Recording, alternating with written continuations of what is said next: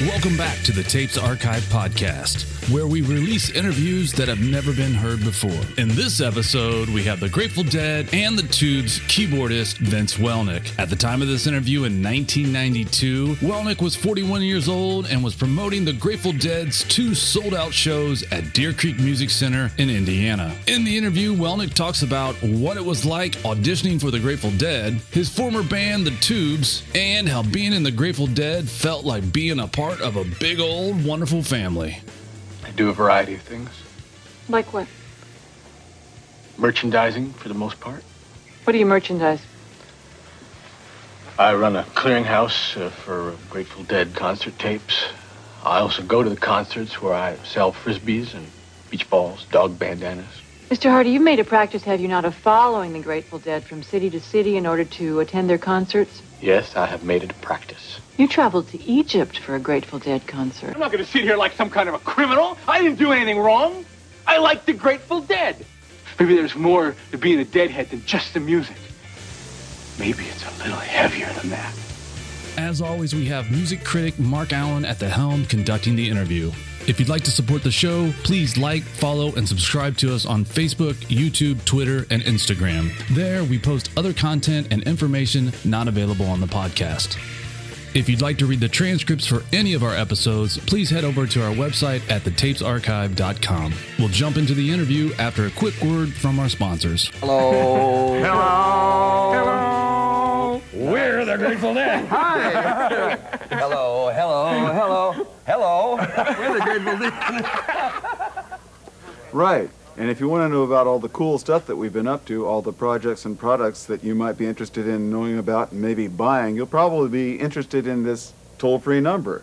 And if you call it right now, we will get back to you as soon as possible. You bet. And the next 30 seconds of dead air is only the beginning. Only the beginning? Only the beginning.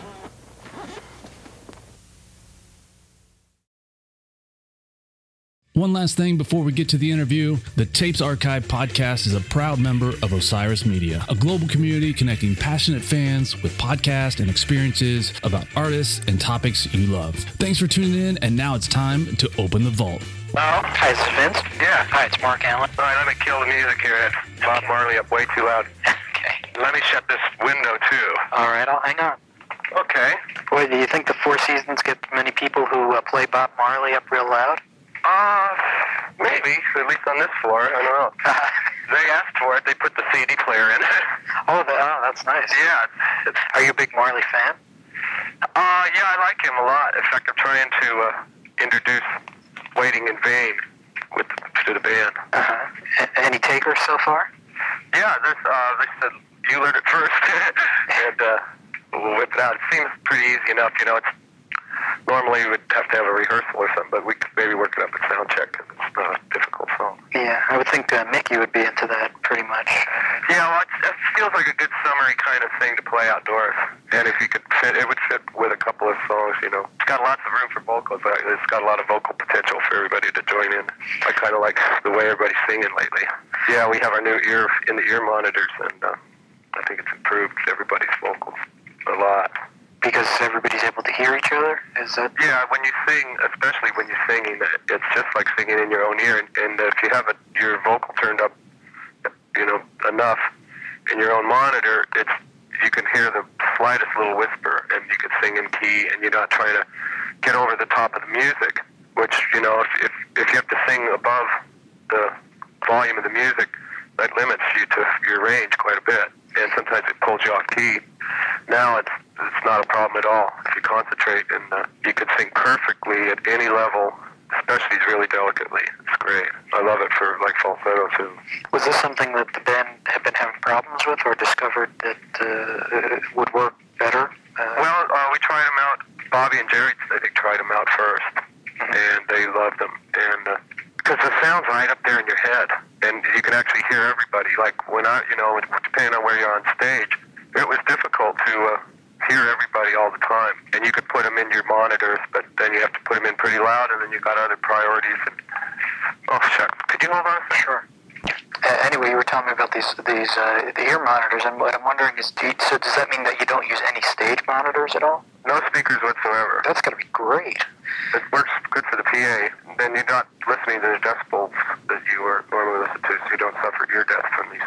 Let me get into the scheduled material here. What I wanted to ask you is Being in the Dead anything like you imagined it would be? I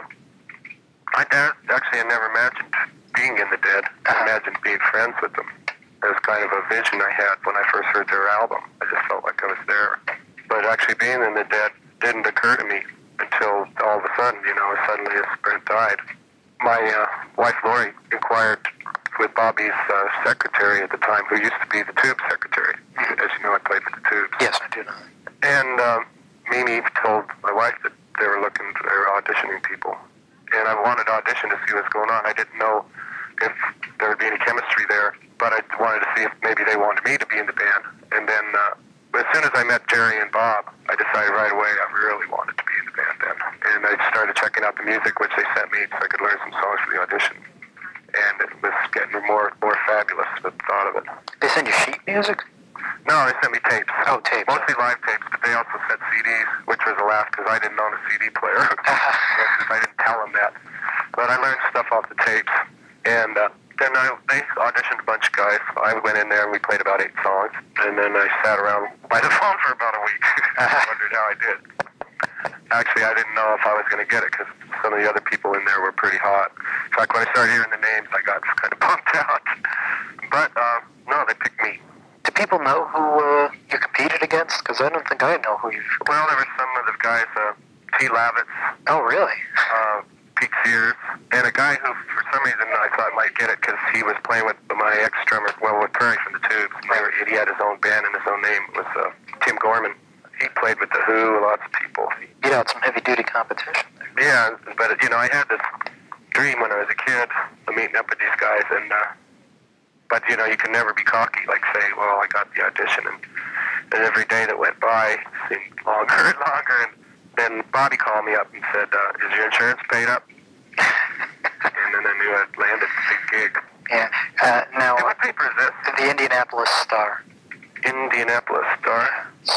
Yeah, you'll be here next Friday, I think it is. We're going to be in Indianapolis? Yeah. Oh, no, next Sunday and Monday. Yeah, a week from Sunday and a week from Monday. Where, Deer Creek? Yeah. And your name? Mark Allen. Mark Allen. Yeah, Dennis told you that this was going to happen, right? Yeah, I'm just trying to get my facts straight. Okay, good. Yeah, I guess you probably go through... interrupt you. Go ahead. No, that's all right. I mean, I guess you probably go through enough of these where you don't even know, it's hard to keep track of all this stuff. So. Well, they don't give me too many. Yeah. They mostly want to talk to Jerry and the other guys. I'm pretty new at this, new in the band, so only got 2 years worth of experience. Yeah, but it's pretty interesting. I mean, you get a perspective that, the other guys don't have just because they've been in it all the time. I mean, they don't know what it's like. And you had talked about the first time that you heard him when you were a kid. How old a guy are you? I'm 41. You're 41, so you're... When did their album come out? What, the first album? Yeah. I don't know, it's got to be, something like that. Then I would have made me 14. But when you're a kid, you probably wouldn't even think that that bands would be around as long as a band like the Dead has been around. Right. But I was already starting to play in bands back then. I was gigging, I did my first gig when I was about 11 in church. I used to do my 7 o'clock Sunday gig. I was playing in bands when I was 14. And so I was into all the new stuff, particularly what was coming from San Francisco. Hey, did you grow up in the San Francisco area? Pardon me? Did you grow up in the San Francisco? No, I grew up in Phoenix. Oh, Phoenix. See, where it was a rock and roll desert at the time. Country was a big thing, but Phoenix was pretty hip as far as picking up on all the music from everywhere. Mm-hmm. So we did I had the Grateful Dead album. Compare being in the Tubes with being in the Dead. I would imagine it's an incredibly different experience. Well, yeah, big difference. Compare it. The Tubes were like a traveling circus, a 3-week circus that set up in a different town every night, which was kind of crazy unto itself. We weren't as spontaneous, although we had a great time in the Tubes.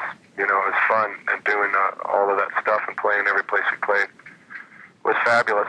But the tours were long and hard, and 200 or more a year. That even the most interesting music can get boring. You know, if we had the one thing we did have in common was a big selection of songs to choose from. It's just that when the Tubes went out on a tour because we had a show, we had to set up choreography and everything, so there wasn't many places where we could change songs once we got the tour together. We could change all the songs once, you know, we did another tour, and we would do that. But we had hundreds of songs to pick from, because the Tubes were together 17 years, and then, like the Grateful Dead, they played 133 different ones last year. So that's the one thing we have in common, and then everything else was different. Musically, it's very fulfilling playing with the Grateful Dead because of the diversity and the fact that there's more emphasis on the music. A lot of times I was dancing instead of playing, you know, with the Tubes. But no, we had some great songs. The Tubes had great songs, and the Dead have great songs. But the Dead change up every night, and that makes it all ultimately more interesting. And it's a little easier going from my 41-year-old bones to do close, you know, under 100 gigs instead of 200 and travel by bus and all of that kind of stuff. If he had not left the Tubes, and if the things had not happened with the Tubes, I'd still be in that band because I'd have been loyal to them to the bitter end. Well, what did happen? Well, he left, and we went on for years without him, and then couldn't afford to do the show, and, you know, bad breaks, setbacks, management, all the above, and then more people left the band, and it just wasn't the Tubes anymore. So I went with Todd Rundgren for a couple albums and a couple tours. I played on Nearly Human and Second Wind, his last two albums. The Tube show was a pretty amazing show to watch. I imagine, like you said, three-ring circus, that's sort of what it was like. I mean, yeah, people would have to come to the show. That's another thing we have in common with the band. So a lot of people would come multiple times to the show. In the Grateful Dead version, it's, you know, it's just because it's so wonderful to be there, and also you got to come many times to hear the songs that you want to hear. But with the Tubes, they'd come sometimes just to watch the dancers, sometimes just to listen to the music, sometimes to watch the props go up and down and in and out, watch the crew try to be on stage and act and move the gear, how quick we could change a set in the dark out. So yeah, we have people coming for multitudes of reasons. And a lot of people would come to want to be in the Tubes, and some of them wound up performing with us. Really? Oh yeah, Jane Dornacher, Pearl Harbor. We even had Robin Williams try out for our talent contest, where we picked 8 winners to appear with the band for a 2-week run at Bimbo's, and Robin Williams tried out and failed, although we became friends later. Yeah, he was unknown at the time, right? Yeah. So we had Jane Dornacher with us, and Reese Styles doing Don't Touch Me There and other stuff. And on a motorcycle driven on stage. That was Kenny, our choreographer, went on to be a movie director. He does all his dance movies. Michelle wound up with Todd Rundgren, one of our dancers. They just had a baby named Reebok. A couple of them became actresses. Do you think the Tubes would have done better commercially if they hadn't become known first for like White Punks on Dope and Don't Touch Me There? Well, the White Punks was the anthem of the FM radio, you know, like top 10 most requested for a long time. It almost makes you a novelty. Well, some people thought it that way, but I prefer to think we were just ahead of our time. I mean, look what they're doing now. It's not a novelty. They take it seriously, but it's all, you know, a lot of the new stuff around is saying the same thing we were saying. Yeah. I don't know if bands do quite as involved and elaborate a show as... No, the show part that was at a time when the economics were a little bit more conducive to that. I don't think anybody could do that show like the Tubes on the level we did it in a smaller place with, you know, so little overhead, because it cost us money to do that show every time we put it on. And so what band's going to do that for 17 years? But it must be amazing to work in a band like the Dead and know that everywhere you go the show is sold out, so there's no worry about selling tickets. And it's really first rate, first class. And it's great. The audience is so cool too. I love the audience. Did you find it tough, and do you still find it tough to work without a set list? Not so much now. I'm getting a feel for it. Yeah, I like it. It's kind of interesting. Hold on, I bet that's my wife again. Sure. How much more we got? Another 10 minutes, okay? Hold on. Did you happen to read the interview that Jerry gave the Rolling Stone last October? Yeah, I think Yeah, I believe I did. He was on the cover. Right, yeah. Well, he talked about a couple of things I wanted to ask you about. He had talked about how he felt that there had been some inertia in the band, that they didn't see the band moving forward or progressing at all. Did you see that as a new member? Or? I didn't see it because how could I compare it at the time? I didn't know where it was coming from in the first place, so I couldn't tell if it. But now, in retrospect, I did take time out of their evolution. It took some serious time out. They had to fall back, spend what normally would have been their whole year's budget on rehearsal and working out new songs and writing and composing. They had to spend going into the past with Welnick. We tried to knock off about 10 songs a day, and we made great progress and everything. But and we got to review some songs, and I think in some cases the songs, especially the vocals, after they had to analyze them, with me, got a little more polished a bit. But there were no new songs to learn, and there was no time to do them, and they had to go out on the road almost immediately, and we had very little time, and so and that's because of me. But that was the way it had to be. I mean, you don't give a guy 140 songs and say, "Okay, you're on." But I think I learned them pretty quick. I worked on it at home. I spent more time at home working on it before we rehearsed than we actually rehearsed. So I gave them a break here and there, and it was probably the pits for those guys. But I don't think they were talking about having to teach you the songs. I think they were probably... Well, it's just the transition. I ate up all their time for like a whole year, I figured. We had a whole year working a new keyboard player instead of what would have happened in a year. And all I can do to make up for that is evolve quicker, bring something into the party myself, which I wrote a song with a couple of the guys in the band. And now I'm trying to make up for lost time. Yeah, that was my next question, actually, was new material. I mean, there's no new Dead album this time particularly, which I guess doesn't really matter when you're touring. But no, we have new songs, though, that will eventually be on an album, but when, I do not know. I doubt if it would be this year. Yeah. What are is it likely we'll hear any of them? You playing them? Here's some names. Okay. Corrina. Spelled Corrina? Uh-huh. Okay. And that's Mickey Hart, and Bobby sings it. And Bobby, I believe, co-wrote it, too. Oh, and the Hunter, right. And then Robert Hunter, Right, yeah. And then Phil did Wave to the Wind. Wave to the Wind. With Robert. Jerry's got So Many Roads, which I believe is with Hunter, too. Then I've got Way to Go Home, which was with Hunter and Bob Braylove. And there's I've got another demo I'm working on with Barlow and Bob Braylove. And there were other songs coming in, but those were the only ones we got to nail down before we took off. Then we also do a couple of new covers, but those are the originals, and they're more close. Phil has another one already done, but we just haven't learned it yet. And I think Jerry's got a few, and Bobby's has.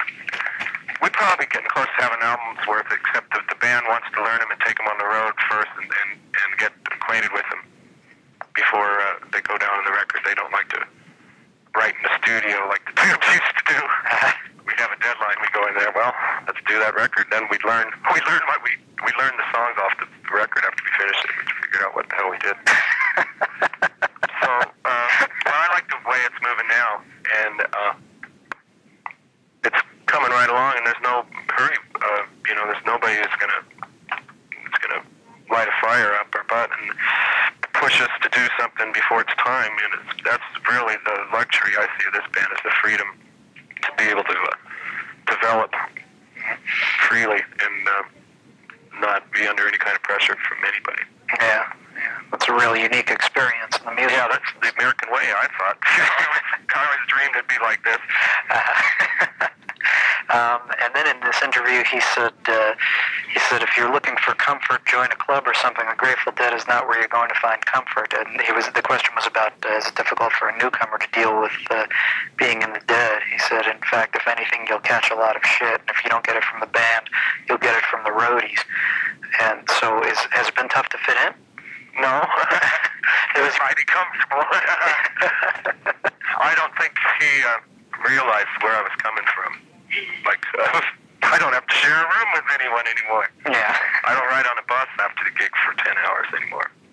I don't play 200 shows a night, 2 shows a night sometimes. I mean, 2 shows a year and sometimes two shows a night for 2 weeks on end. Now, when the Tubes were on top with She's a Beauty in the top 10, it wasn't like that. But the last few years of my life before the Grateful Dead were tossed between the Tubes and Todd Rundgren. And it was, you got to deal with folks there too.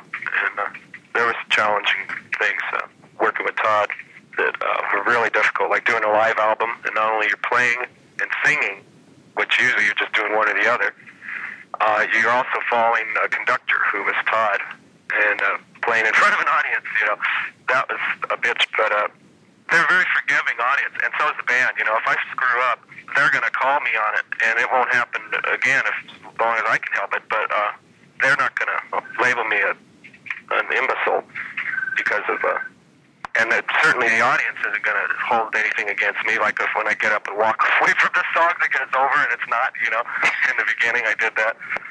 But I try to work real hard at this. I don't want to screw up in front of those many people. I hate making mistakes. But no, these guys have made me totally comfortable. The crew and everybody, it's just fabulous. They couldn't have stayed together this long. They didn't have just a wonderful relationship with everybody. Yeah, I wondered if he was being sarcastic, and maybe he was being sarcastic. I thought he was on. He sounded like he was on a bit of a bum with that interview, but they weren't hard on me at all. They were very gentle, most generous and compassionate. And I feel fabulous. I feel like I'm in a big, old, wonderful family. You mentioned doing 133 songs last year. A typical year for the Tubes. What would you do, about 20, 25? No, we do more than that in the night. Oh, okay. On a gig. No, we tossed around maybe 60, but we had 200 or more songs in our repertoire. Mm-hmm. But we usually change. Well, maybe 80. We would change almost all the songs for every tour, and we do about 4 a year. So, but not nearly as many as Grateful Dead. That's still a lot of songs, though. Like when you did the Todd tours, I can't imagine that you had to learn nearly that many, did you? Oh, no. We played the same exact thing, 20 or 20 songs, the same ones for the whole tour. That was easy. But also the Tubes was easy too, because that was 17 years in the making, acquiring that set list. There were some really complicated songs, but we worked on them diligently, and after a year or so, they became second nature to you. So to do that many in that short a time with the Grateful Dead, that's the biggest mouthful I have ever taken. Is Bruce Hornsby with you this time around? No, he handed the baton off to me on the spring tour. He felt things were going well, and he was going to have his life. But he is coming out. I think he's coming out tomorrow and going to sit in. Okay. And he's always welcome anytime. Yeah, we miss him, and we love to play with him. Yeah, and of course you must be comfortable with like dual keyboards, because all the bands you've played with have more than one keyboard. Yeah, Todd's band had 2. The Tubes had 2. Right.